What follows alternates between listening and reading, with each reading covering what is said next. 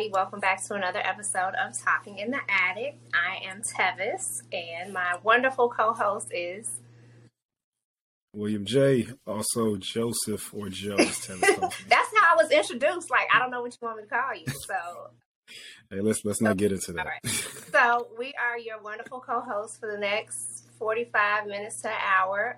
We have a wonderful clinical psychologist with us who is going to talk about, just some mental health aspects, what she does, how you can get into a routine of mental health and wellness. And she's also my boo. So we know each other for a very long time. So I'd like to introduce everybody to Dr. Kristen Joy Carruthers. Hello. Thank you for having me, Tevis and Joe. I'm happy to be here. Thank you. Okay. Pleasure. We're just going to jump into it as always. So, Kristen, you are a licensed clinical psychologist. So yes. What, sparked your interest? What made you get into this field? Okay. Thank you for that question, Tevis. I think I probably became interested in the field when I was about 12 or 13. My family in St. Louis had a home for children who were born addicted to drugs. So my mom's first cousin was a registered nurse. Her name is Mildred Jameson. She started a place called Faith House in St. Louis. And the purpose of Faith House was to take babies who'd been born at the hospital, drug addicted or with drugs in their system. And she became the home where those babies would stay until they got foster care placement or adopted. Over time, this place grew into a whole village, right? Had awesome services for children whose parents weren't able to care for them. We went to visit. And on one of the visits, I learned that there were psychologists who worked with the children as they had developmental issues or just issues coping, et cetera. And so I said, oh, that sounds cool to be able to work with kids. And so I think that's where I kind of got my, what is a psychologist? There are people who work with children who have difficulty adjusting because of something that's happened in their environment. And so I think that's what sparked my interest. I didn't know that. This sparked your interest when you were 12 or 13. You did go to school for clinical psychology. So what kind of schooling did you have to go through? How long was the schooling? And then I know, there were internships, externships. Can you kind of explain the whole process of becoming a clinical psychologist? Yeah, so Tevis has been my friend for a long time, so she knows that the journey was a long one. From the time I left undergrad, so in undergrad, I majored in psychology at Howard University. While I was there, I spent a lot of time doing research-oriented programs. My work study was as a lab assistant in a psychology lab where a principal investigator was doing research on identity and success and race. So I knew, okay, I want to become a psychologist, but what kind of psychologist do I want to be? So that what people don't understand is there are lots of different types of psychologists: industrial, organizational, experimental, school psychologist, educational psychologist, experimental psychologist, clinical psychologist, counseling psychologist. A clinical psychologist is somebody who specializes in working with people who are experiencing mental illness or mental or emotional symptoms that would warrant a diagnosis of anxiety, a depression, bipolar disorder, or who might be dealing with personality disorders. People like to throw out narcissism or borderline personality disorder. A counseling psychologist also does therapy, but they're helping you with general life stress. So you through a separation, you got a change at work. So a clinical psychologist specializes in the diagnosis and treatment, research, and teaching related to emotional health, well-being, specifically what we would call mental health disorders. So I had to get a PhD and a master's. Ultimately, you have to get a PhD to be called a clinical psychologist. And I did that at DePaul University. So it's so the 4 years of undergrad and 4 years of and then how many years of the master's and the PhD program? So the master's PhD program was one program that was 6 years in length. So about year 2.5, year 3, you get your master's, but they don't let you leave because the goal is not for you to stop there. Okay. So some schools won't even let you walk across the stage when you do that master's work because they're like, no, you got to get that PhD. So it's like another 4 years because we have 1 year of clinical internship. So after we finish our dissertations, we have to then apply out around the country to a different setting to be trained, not just, so they don't want you to just be trained by your school. They want you to have exposure to training by somebody else. So I did DePaul for master's PhD, applied across the country, matched at Columbia University, New York Presbyterian Hospital. And I went to New York for my internship, which is 1 year before you're granted the doctorate. And once you've done that internship, now you're officially a clinical psychologist. Good child. That's a lot. Right. That's a journey right there. Yeah, when I was in school, everybody's like, what are you doing? Are you really in school? So it's a long time. Okay, so you kind of alluded to this in the previous question. So what is the difference between just a regular psychologist and a clinical psychologist? Okay. Excellent question. So I think most people are, when they're thinking of a psychologist, there's either a school psychologist, that's a person who works in schools and who basically does evaluations of kids to figure out if they have a learning difference. So a reading, math, disability, right? That's a school psychologist. Or maybe a psychologist who's not a clinical psychologist, but who's a counseling psychologist. So you're going through your employee assistance program at work because you want to reach out and work with somebody. That may be a counseling psychologist. It could also be a clinical psychologist. Then when you think of a clinical psychologist, you're thinking about somebody that you might be referred to by your psychiatrist or your medical doctor or in a hospital setting, because we're pretty sure you've got like a generalized anxiety disorder or you've got a major depressive disorder that's recurrent. Like there's some level of symptomatology that is kind of organic or not just caused by life stress. So it's more like physiological. Okay. Yeah, there's a physiological basis for it. And then there's some also environmental factors that kind of create the perfect storm. Okay. So do you have like specific treatments that for like, that only you as a clinical psychologist can practice as opposed to like a school psychologist? Yes. Okay. So a clinical psychologist, clinical psychologists do neuropsychological testing. So if we're trying to determine if a kid has autism, a clinical psychologist is a person who does the testing to figure that out. Neuropsychological testing. Okay, I'm trying not to go too deep with this, y'all. Clinical psychologists diagnose, assess, treat. In some states, medical doctors who are psychiatrists, clinical psychologists who are PhDs would be the only people who can do the diagnoses. So if you are a licensed like practical counselor, technically in like the state of Georgia when I got here, you weren't supposed to be able to diagnose. But now in the state of Georgia, that's now changed. State of New York, totally different thing, right? As long as you're a licensed clinical social worker or a licensed clinical psychologist or psychiatrist, you diagnose. Okay, so that's pretty much what separates, I think, us from other disciplines. Diagnosis and assessment, and then the treatments that we do as well. Okay. All right. So I'm going to follow up with a 2-part question. Yes. So what are the most common disorders that you treated? And also during the pandemic, did you see a spike in any disorder or disorders that requested a specific treatment? Absolutely. So first, I am a child psychologist by training, but as a function of being a child clinical psychologist, I work a ton with parents, and then as a result, I work a ton with adults. Okay. So the most frequent thing that kids come to me for is ADHD or an anxiety disorder. So all of the clientele that I typically get is kids who are struggling with behavioral symptoms in the classroom, behavioral symptoms at home, and that's typically anxiety or depression. the adults that I see are largely anxious, depressed, and also sometimes meet criteria for ADHD. Mm-hmm. So that's like my specialty. Gotcha. Those 3 areas.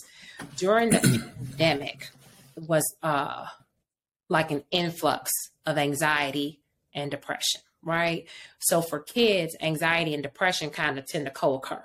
We say it's really hard to tease those apart in kids. Mm-hmm. For adults, I can try to figure out, like, are you more depressed or are you more anxious? Mm-hmm. Are they both separate or they intertwine, right? And so during the pandemic, it was like a major trauma for us all. And it was a complex trauma.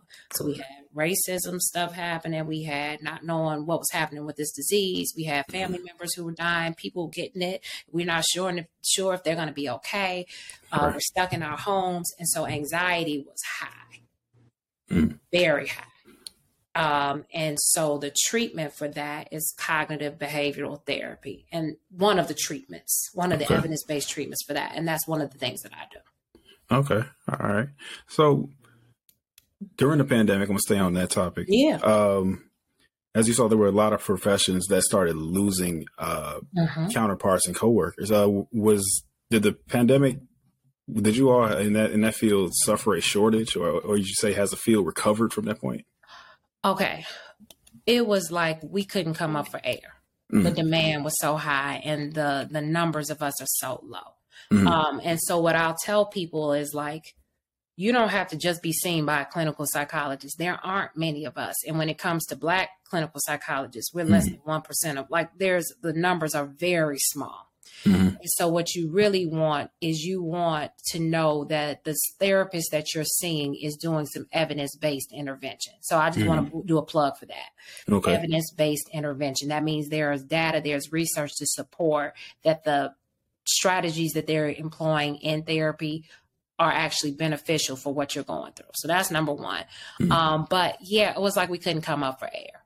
And so the hard part about the pandemic for many providers was that, you know, we're trying to book so many people because we know there's not a lot of people for people to see. But then in terms of your own work-life balance, you're sitting in a room talking to other people about their problems all day long. And then you got kids on virtual learning. You got your significant others working at home. And you have your own emotional health and well-being. Correct, right. Many of us had to make sure we were in our own therapy. I know I did. So we had to be in our own therapy while we were going through pandemic. Okay. It was something.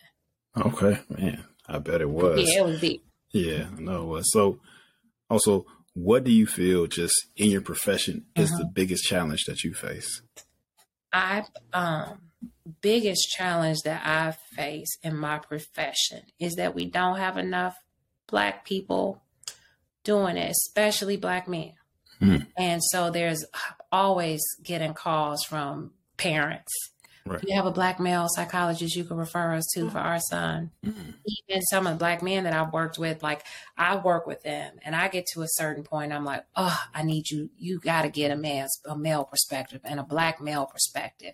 And we used to say it's like finding a unicorn, you know, because I've been able to tap into a few Black male psychiatrists, but I have an even harder time finding Black male psychologists. They're more licensed clinical social workers, but we really need ourselves represented in the field.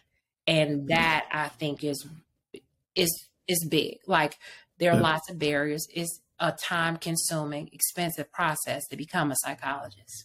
Yeah. There are not a lot of training programs that are just going out trying to bring Black people on, right? My training class at DePaul was a class of 6. 2 of us out of the 6 were Black. And DePaul was like, in my opinion, it was almost like a HBCU because every class had at least 2 Black people. Oh, wow. And so the time when you're in school, there's probably about 4 classes on campus at a time. So that's 8 people. That's unheard of in most clinical programs. Oh, wow. You know, so that's why you hear people talking about another route is the PsyD, the Doctorate of Psychology, which is a program but you pay out of pocket for those programs, and it's very expensive. A PhD program is paid for you, and you work. Okay. So social work is another way that people get into the field because it's 2 years. You're paying for 2 years of schooling rather than 4 to 5 years like with a PsyD or with a PhD waiting on somebody's funding. So I could talk all day about that. I don't want to bore you all. No. You're not boring me at all. I'm tuned in. I'm leaning into the camera like, keep going, please. Keep feeding. So it's just it is a lot. Like, Okay. we really need Black people in the field. Yes. Okay, audience, you hear that. I hope this sparks up an interest for somebody out there. Seriously. Yes.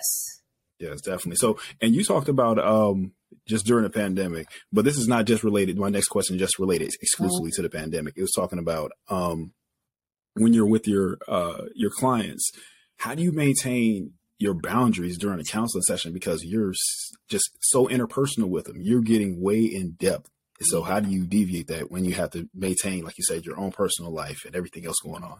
So that's one of the core tenets of our training is like ethics, and and part of the ethics code is appropriate boundaries. So I have patients that I'm like, if you were not my patient, we would hang out. Or I know you probably know some of the same people I know, and we run in the same circles, or I know I've seen you before. But it is it is contraindicated to develop personal relationships with the people you treat, because in psychology, it's really important to have boundaries, because in many cases, people that you're working with are there because they have not had consistent boundaries. The people in their lives who parented them, their families, have violated boundaries, right? And you don't want to perpetuate that in your work. And so it's really important that you know you're not a friend.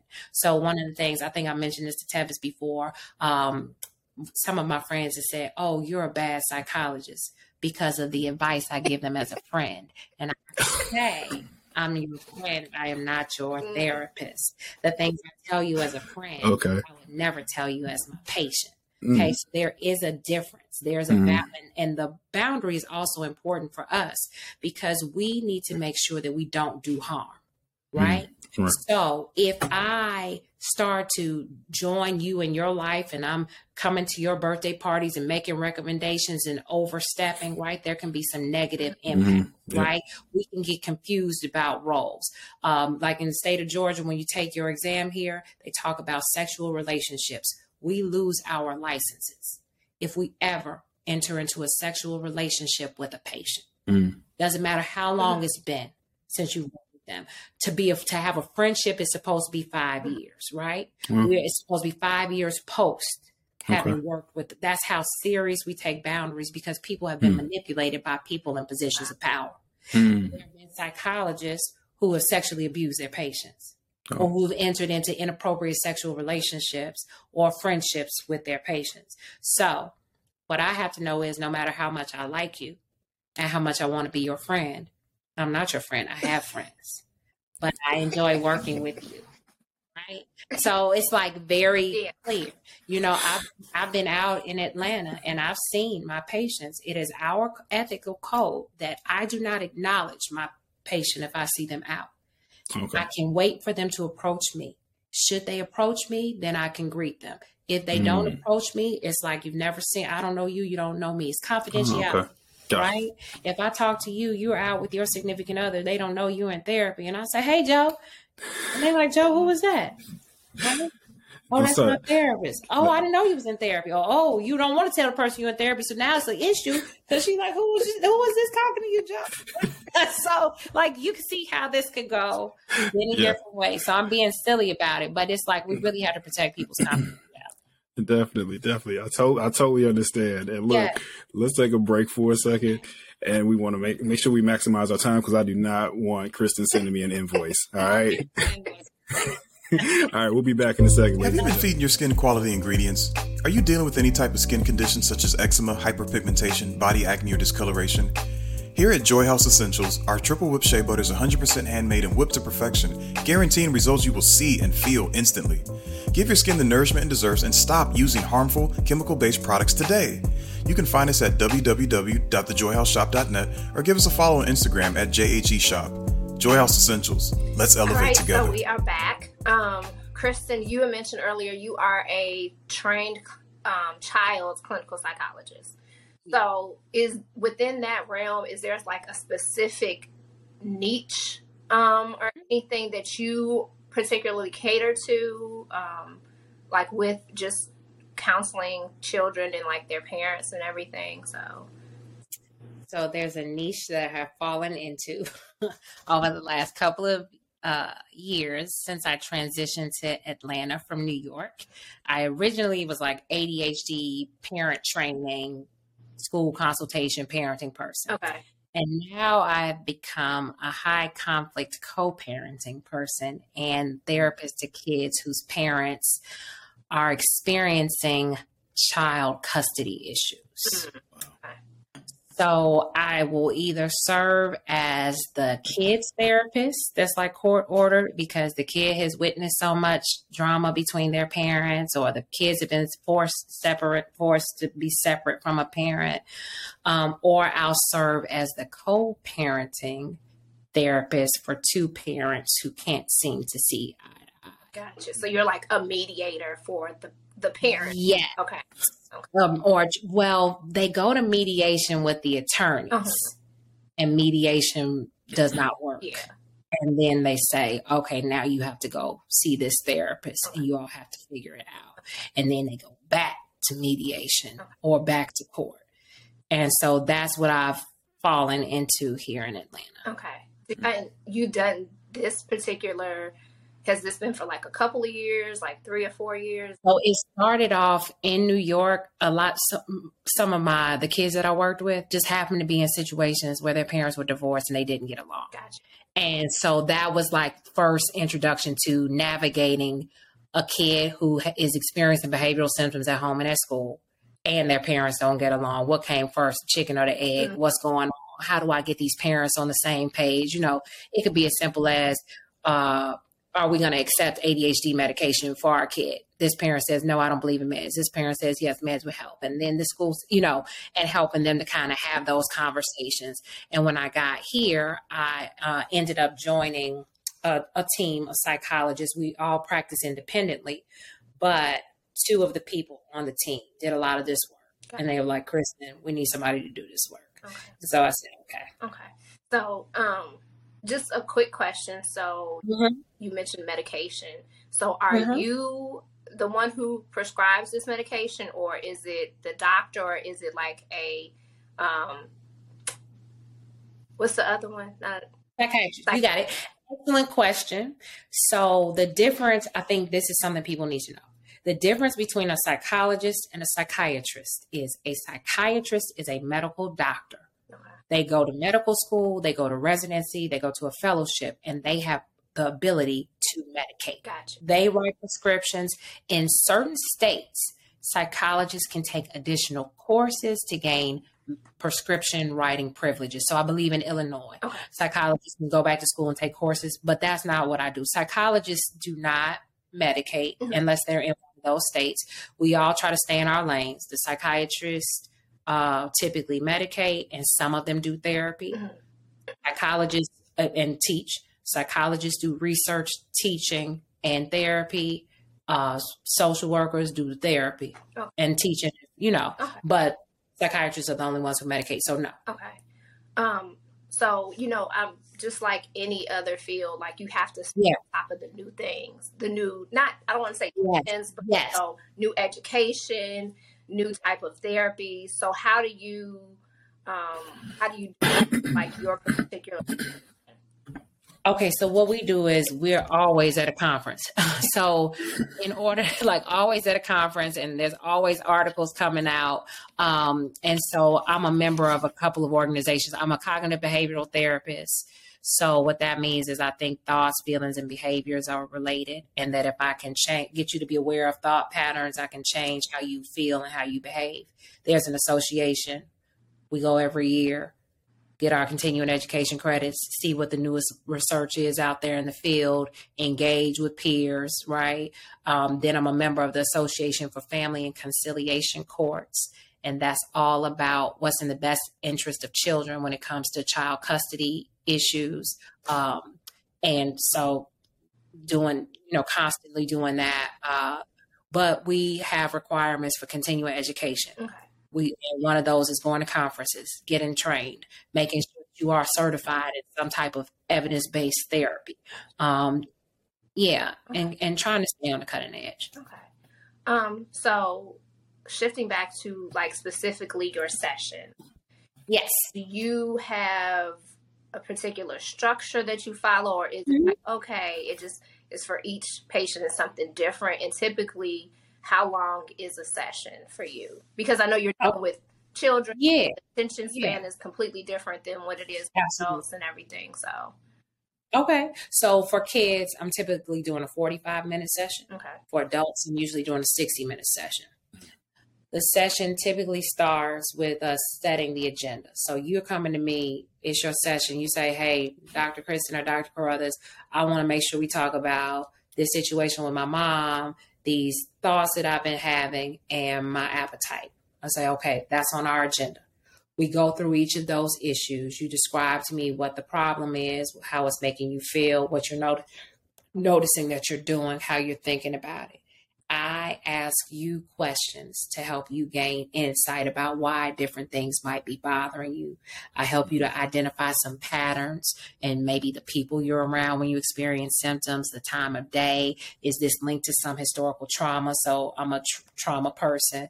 And we try to like figure out where this is coming from, identify what you've been doing or thinking that's making you continue to have these symptoms, and try to come up with like a stepwise plan. Okay. Now, in one session, we ain't gonna figure it all out, but I want to have at least something tangible that you can do to either change your mood or to change your behavior. Okay. For the next week. Okay. But I've got to make sure I'm not pushing you too fast, because sometimes when you push people too fast, they don't come back because they're embarrassed if they haven't done what you told them to do over the week. So I'm a more directive therapist. Now, other types of therapists, you come into the room, you sit on the couch, the therapist says nothing until you speak. That's a more psychodynamic approach. So that's also another type of therapy you may experience, right? Some people are more solution focused. You come in, you say, I'm having a problem with my mom, and they're like, let's problem solve it out. Other people are more like insight oriented, and they want you to kind of just talk about what things have meant for you. So it really depends on the type of therapy you're in. Okay. So we're colors, the blacks. Yes, colors. What would you say is like a major or a common misconception about psychologists and actually going to therapy? I'd say let's start with the Black community, and then we can delve into just in general what are some of the misconceptions about. Let's go. Yes. You saw that. Did y'all see the meme where it was a video meme? It was something that was on Instagram. And it was like a person saying, so you telling me to go talk to a psychologist about my problems when they have problems? Did you all see that? No, I haven't seen it. It's a video. And then people took it and said, well, you telling me to talk to a dentist about my teeth when they got teeth. You telling me to talk to a hairstylist about hairstyles when they don't know how to do their hair. Like, listen, nobody is saying that a psychologist or a therapist is a perfect person. What we're saying is that sometimes you need an independent third party, somebody who is not your family, your friend, your pastor, who is not like intimately involved in your everyday life, to give you some insight, to just sit and listen and give you some insight. Number 2, going to therapy does not mean you're crazy or that your elevator didn't go to the top. That's what my grandmother used to say. You didn't go all the way to the top, right? Going to therapy is simply like a space for you to be able to talk and not to hear everybody else's opinion. Something is bothering you, something's there that you need to get off your chest. And this person, you pay them, and they're going to sit there and they're going to listen, say nothing. And then they're going to give you something that's going to be different than what your mom, your sister, your brother, your uncle, your cousin is going to give you, because they are trained. You work with lots of people who've dealt with this. You're not alone. So for me, for Black people, we've been taught to be very private. And that's because we have like intergenerational transmission of trauma. People have done us wrong. We did not create psychology. Okay, psychology, it was largely created by the Jewish culture, right? Created by another culture. This is not what is the norm for us. And so accepting that help or seeing it as okay can be tricky, because it's like, well, if I share with people, how will they use this against me? Yeah. No, that's that's real. It's just, so I'm in therapy. I'm very transparent about being in therapy. And initially it was just like, what I'm telling you all this, how is this going to come back to bite me?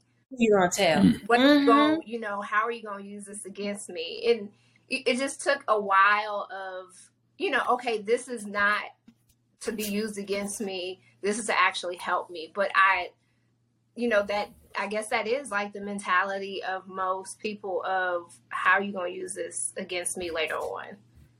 Right. How will this blow up in my face? Mm-hmm. Like, can I tell that you really won't tell anybody anything? I'm going to tell you all. I was in a restaurant in Atlanta, and a famous rapper was 2 tables away from me. And I heard that rapper tell their children, don't talk to a therapist or a psychologist because they can go back and tell people what you've said. I sat there with my other psychologist friend. She was visiting from out of town, and she was like itching. She's like, we got to say something. I said, no, we are over here having dinner. Yes, he is spewing misinformation to his kids, but this is how these things get perpetuated in our kids. Yep. The only time I can break your confidence is if I think you are going to hurt yourself, you're going to hurt somebody else, or somebody is trying to hurt you, especially for kids, right? So we have something that's the Tarasoff law. There was a therapist who was counseling someone. That person told them that they were having thoughts about hurting someone else. The therapist did not disclose to the person that their client was going to hurt, that they were going to be hurt, and that person ended up dead. Okay? Wow. We can't have that happen, right? Yeah. So, or if I become aware that stepmother is abusing stepson comes to session and tells me that, I can't keep that in confidence. I've got to keep this kid safe. Yeah. I've got to report. Okay. This kid is at home taking pills or considering hanging themselves. I can't keep that secret. Those are the 3 things that I tell. Gotcha. Okay. Like when you speak to your attorney, you've got privilege. Same with the therapist. Okay. So that's what I need Black people to know too. Gotcha. Unless it's court ordered. And if it's court ordered, then you need to be very clear about what the therapist's limits are. What can they disclose to the court and what can they not disclose to the courts? Gotcha. Okay, gotcha. So what would you say some of the biggest adjustments that you had since you first started working in your field? Money. I like that answer. Okay, sorry. Oh, no. So, let me tell you. You don't become a therapist if you want to. Oh, can you all see me still? Yeah. Mm-hmm. Yeah. Why can't I see you? Give me one second. Okay, I can see you. Sorry. So here's the thing. You go into a lot of debt to get this degree. You come out of school and you don't make a lot of money. My first, my internship in New York, I was making $25,000 for the year. Wow. In New York. In New York City, right. Harlem. And then my postdoc, I was making about $44,000. And then my first job, I was making about $65,000. And then my next one, it was like $85,000. And I was like, I am a community mental health person all day. I want to help communities that are underserved. How am I going to live? Yeah. Right. And you have to work multiple jobs. You have to have a private practice. You have to teach. And that's what I was doing. I was teaching online, teaching in person, working and doing a few hours of private practice on the side, working at a hospital to get to a point where I had enough money to live. And over time, I burned out. I said, I can't do community mental health anymore. It's highly triggering for me. I'm stressed out. I've been in this since 2005. And at that point, I was getting to about 2014. And I was like, I got to do something different. And I went and worked in the private practice world. But I wasn't working for myself. And so I knew what was the amount of money that was being made for me to meet people. But what I was taking home didn't match that. And then I had to step out on faith and say, nope, I have to do this for myself. So what I want to tell people is when you hear from psychologists that they don't accept insurance, that is often because we cannot earn a living wage if we do. Okay. Gotcha. Okay. Gotcha. The rate of reimbursement will be very low. We'll have to see 35 to 40 patients to maintain, and it's not healthy for us and it's not productive for you. Yeah. If I got 40 people on my caseload, there's no way I'm giving you the best that I've got, right? No way. And so many times we will eventually go into private practice so that we can become entrepreneurs, that we can command our own wage. If we have a sliding scale to account for, like, everybody can't pay the fee, that's what we do. I'm still working multiple jobs, but I think what I've seen change over time is when I entered the field, I thought I would always be community mental health and that private practice people were sellouts. Once I got in the game and I did trauma work and worked in Washington Heights and Cabrini Green and every place else, and I'm living in Harlem, and I'm like, this is rough. A lot to, like, do the work and live it. I have to also have some agency or some ability to live well. And so I had to kind of shift my thinking about where I was going to be in terms of career and how I was going to think about money, because it's important. Yeah.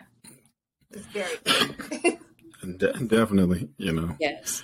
Yeah. So you spoke on, you actually answered one of this first part of my question earlier about how patients get matched to the particular therapist, but this is something I wanted to know as well. What should patients look for when they choose a therapist? Oh, that's an excellent question. I think you may not necessarily find reviews online. Like, right, okay. Oh, and sometimes with reviews online, you got to be careful because typically the people who leave reviews are ones who are not pleased. And so you want to make sure that you're not just kind of looking at reviews. What you are looking for is fit with your problem or issue. If you're saying, I've got a trauma history and I've been through some stuff and now I'm super duper angry, you need to find somebody who specializes in trauma work and who hopefully does some type of, like, cognitive behavioral therapy or exposure response prevention for anxiety, trauma. You want to make sure that whoever you're working with matches what your need is. Okay. Look for people who have trained at accredited programs. Look for people who are licensed.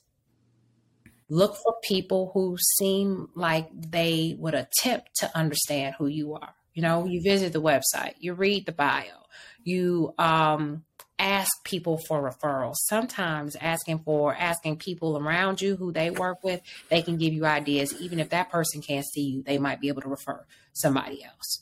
So you should be looking for someone who is licensed, someone who's completed training at an accredited program, and you can find all that information out on their bios. Go on Psychology Today, you'll find that information, and then you're looking for a fit to what you're going through. Gotcha. Okay. Okay. Oh, thank you. Thank you for that info. Yeah. So tell me this.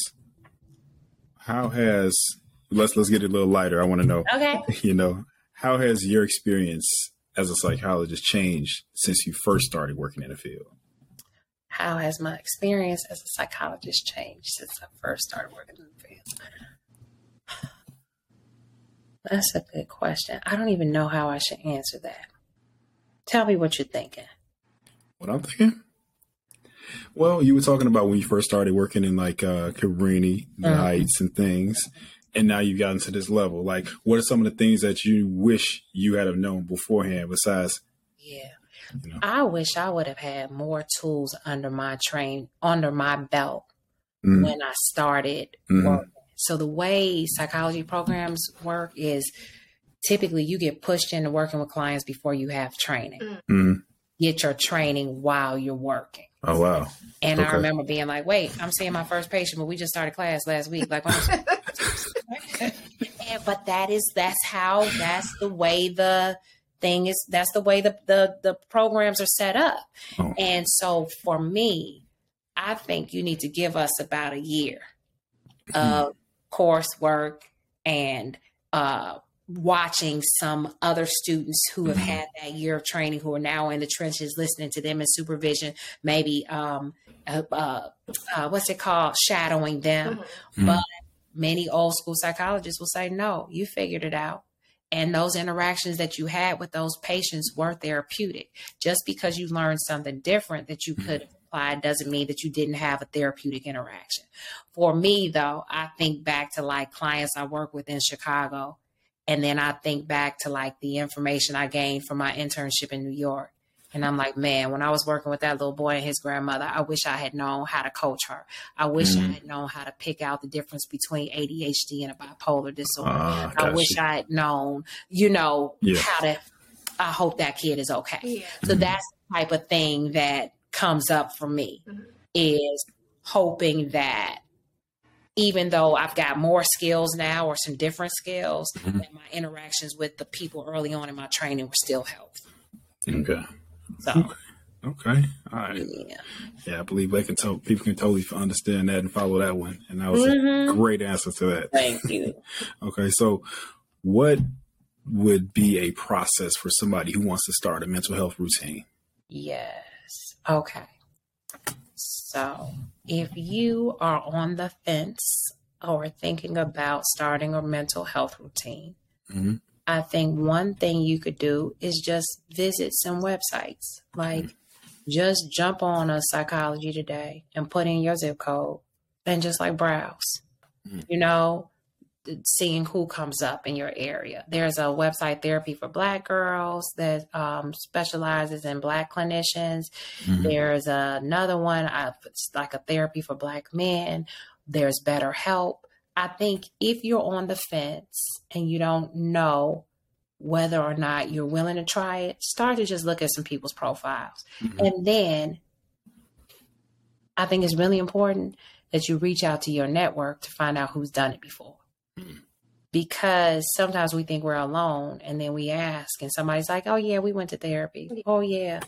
It's hard though, because if you got people that are going to poo-poo it or shut you down, then it can make you like not want to do it. There's some people that I follow on Instagram who are amazing. One of them is a lady named Nedra Tawwab. And if you just want some like quick, inspirational, like boundary setting things, because I think sometimes before you go to therapy, you're going to have to get really good at setting boundaries with your family and friends, and people, inviting them out to business. And she is great. And I'm going to try to find her Instagram handle. If you're having issues with parenting, there's this Instagrammer is Latinx Parenting, and she explains like why we engage in some of the negative behaviors with our kids that we say are like keeping them in line, but that are really like negative. So I've actually found the social media sites of people who are legitimate therapists to be very helpful. Like just to give you little nuggets of information. Okay, that's good to know. Because we are a social media, like we are. So it's like, no, you don't want to get your therapy on TikTok, or there are, there are certain therapists that are on here that are like, they've got some gems that they're dropping.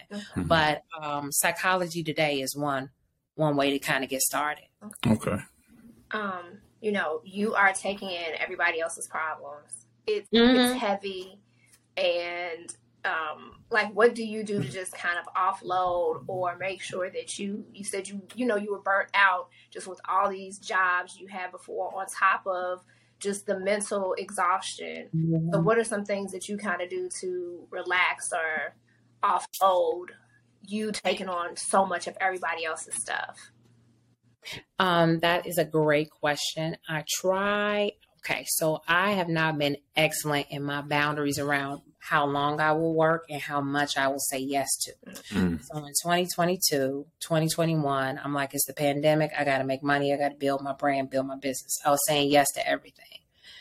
For 2023, I now know I've got to be really hardcore with my boundaries. I got a child. I've got a significant other.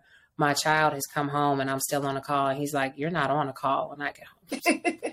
That is and my child is very articulate about what he thinks should happen. But that is a boundary, right? I don't want him to think I care so much about other people. I don't have time for him. And so I think for me, having a boundary and being like, I'm done with patients at 6:30 and not responding to a text from a patient or not responding to emails that I get on the weekend. That's big, hard work for me. Not respond. Right? Because I know how to have fun. Tevis was here for my birthday party. I know how to kick it. It's not. That's not the problem. I just don't know. Sometimes I have to be really good about saying no. It is 6:30. or I get a call, it's an emergency, my kid's being kicked out of school, can you see him tomorrow? No, I can't. If it's an emergency, you got to go to the emergency room. But I can maybe see you in a week or two. So it's really about boundaries, time. That's my self-care, is having a boundary, because I don't sit still. So I can't lie and say I'm going to go to the spa. Now I do go for those massages at the, at the mall. Yeah. That's a that's great. Those mall massages, people be asleep. 10 minutes. Don't sleep on that mall Look, those mall massages They get you right. They are 10 minutes. I'm not going. I'm sorry. I'm not going. Nope. 10 minutes of a mall massage. That's all you need. Like shoulders, and then go on about your day. But I listen to audiobooks. I listen to audiobooks because I have long commutes in Atlanta. Getting into podcasts. Podcasts. But like listening to things that are like just kind of take my mind away. And then every now and then I'll binge a weird like European 1700s, 1800s like royal show. Like I don't know why. Those types of things. I mean, it expands your mind. I mean, it takes you somewhere else, gets you out of the norm. So I get it. I can't watch anything like related to like real life. Gotcha. Huh? Okay. So you kind of covered this a little bit earlier, but you said it is almost impossible for you to make a good, healthy living by accepting insurance. So, do you accept insurance, or are you mostly just a out-of-pocket pay situation? Yeah, right now I am only out of pocket. Okay. And I work different contracts. So like I have my private practice. I have a contract that I work like a couple different businesses going at the same time. And it so far has afforded me the opportunity not to accept insurance. I'm very grateful for that. Yeah. But I know many people, that's how they get their starts. So what I'll say is to young professionals in the field, you can definitely do that to get your start if you don't have a funnel of clientele. Gotcha. Once you get your niche and you can funnel your clientele, then you can slowly kind of taper off of that. Okay. For people who need to use insurance, it's okay. Also, do your employee assistance programs. Like, get those 6 sessions. If you get there, that's really a good way to get started too. Okay. So, you kind of, again, went into the next question, which is like, so if you are an aspiring psychologist, and you're just getting started, can you give them, what advice would you give them besides like, start with the insurance to kind of build the clientele up? Is there anything, any gems, or advice you wish someone would have told you starting out that you can offer to someone out there who's like, okay, I want to get into this field, but I don't really know what I should do, how I should anything. Okay. Yeah. If you want to get into the field, like you haven't done the academic piece, consider checking out some conferences. When even conferences can be expensive. Let me say this. How did I get my start? Really, I had to talk to people who were in the psych department at whatever school I was at and ask them, what was the path? What did I need to do? You got to get mentorship. So you've got to reach out to people in your circle or people that friends of friends who were psych majors, who know psychologists, to figure out what you need to do. Typically, first step is go to school and become a psych major. Take some courses. You will get an understanding of what it takes to stay on the path. Once you've gotten on the path, and let's say we're talking to people who are trying to establish practices, I learned from my mentor, Dr. Kathy Granite DePaul, was whatever she didn't know how to do, she found somebody who knew how to do it and she took them to lunch. Gotcha. You build relationships. Mm-hmm. So if you're starting a practice and you need clientele, you talk to pediatricians. You go over to doctors' offices. You go to schools. You places where parents, children, adults are. Doctors' offices, schools. I'm going to tell you, doctors' offices are always looking for therapists to refer their clients to. Most people present with physical symptoms before they're aware that it's actually an emotional problem. Okay. And so doctors are excellent resources to start your pipeline. Okay. And then if you're going to take an insurance, take one. Okay. And then build without. So do one. So when you say take one, like maybe you just take Blue Cross or something. Do Cigna. Okay. Choose one. Gotcha. The one that has the best reimbursement, has the lowest amount of like stress for you, and you accept that one. Gotcha. And then you try to build privately around it. Okay. But you want to make it manageable because the insurance companies require lots of data. And it can be very hard to keep up with. Okay. So if you're going to go that route, start with one and then build up your referral sources. Okay. Well, Kristen, this is just, it was a great information session because there's a lot of information that I didn't know.